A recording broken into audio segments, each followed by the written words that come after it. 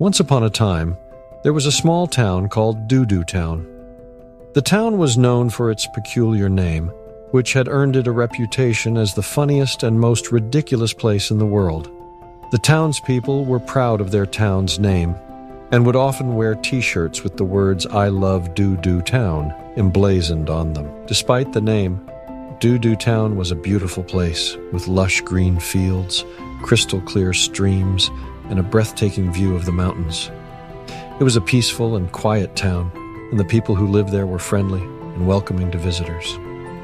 One day, a group of travelers arrived in Doo-Doo Town, and they were surprised to find such a lovely place with a strange name. They asked the locals why the town was called Doo-Doo Town, but no one could give them a definite answer.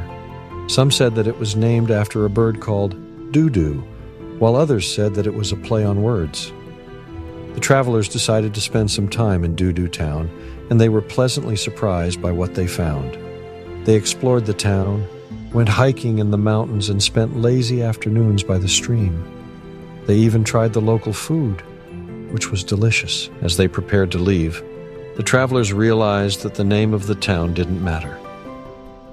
What mattered was the kindness and warmth of the people who lived there, and the beauty of the place itself. They left Doo-Doo Town with fond memories and a newfound appreciation for the quirky and charming little town. And so Doo-Doo Town continued to thrive, its name still causing amusement and curiosity among visitors, but always overshadowed by the town's true treasures, its people, its scenery, and its peaceful way of life.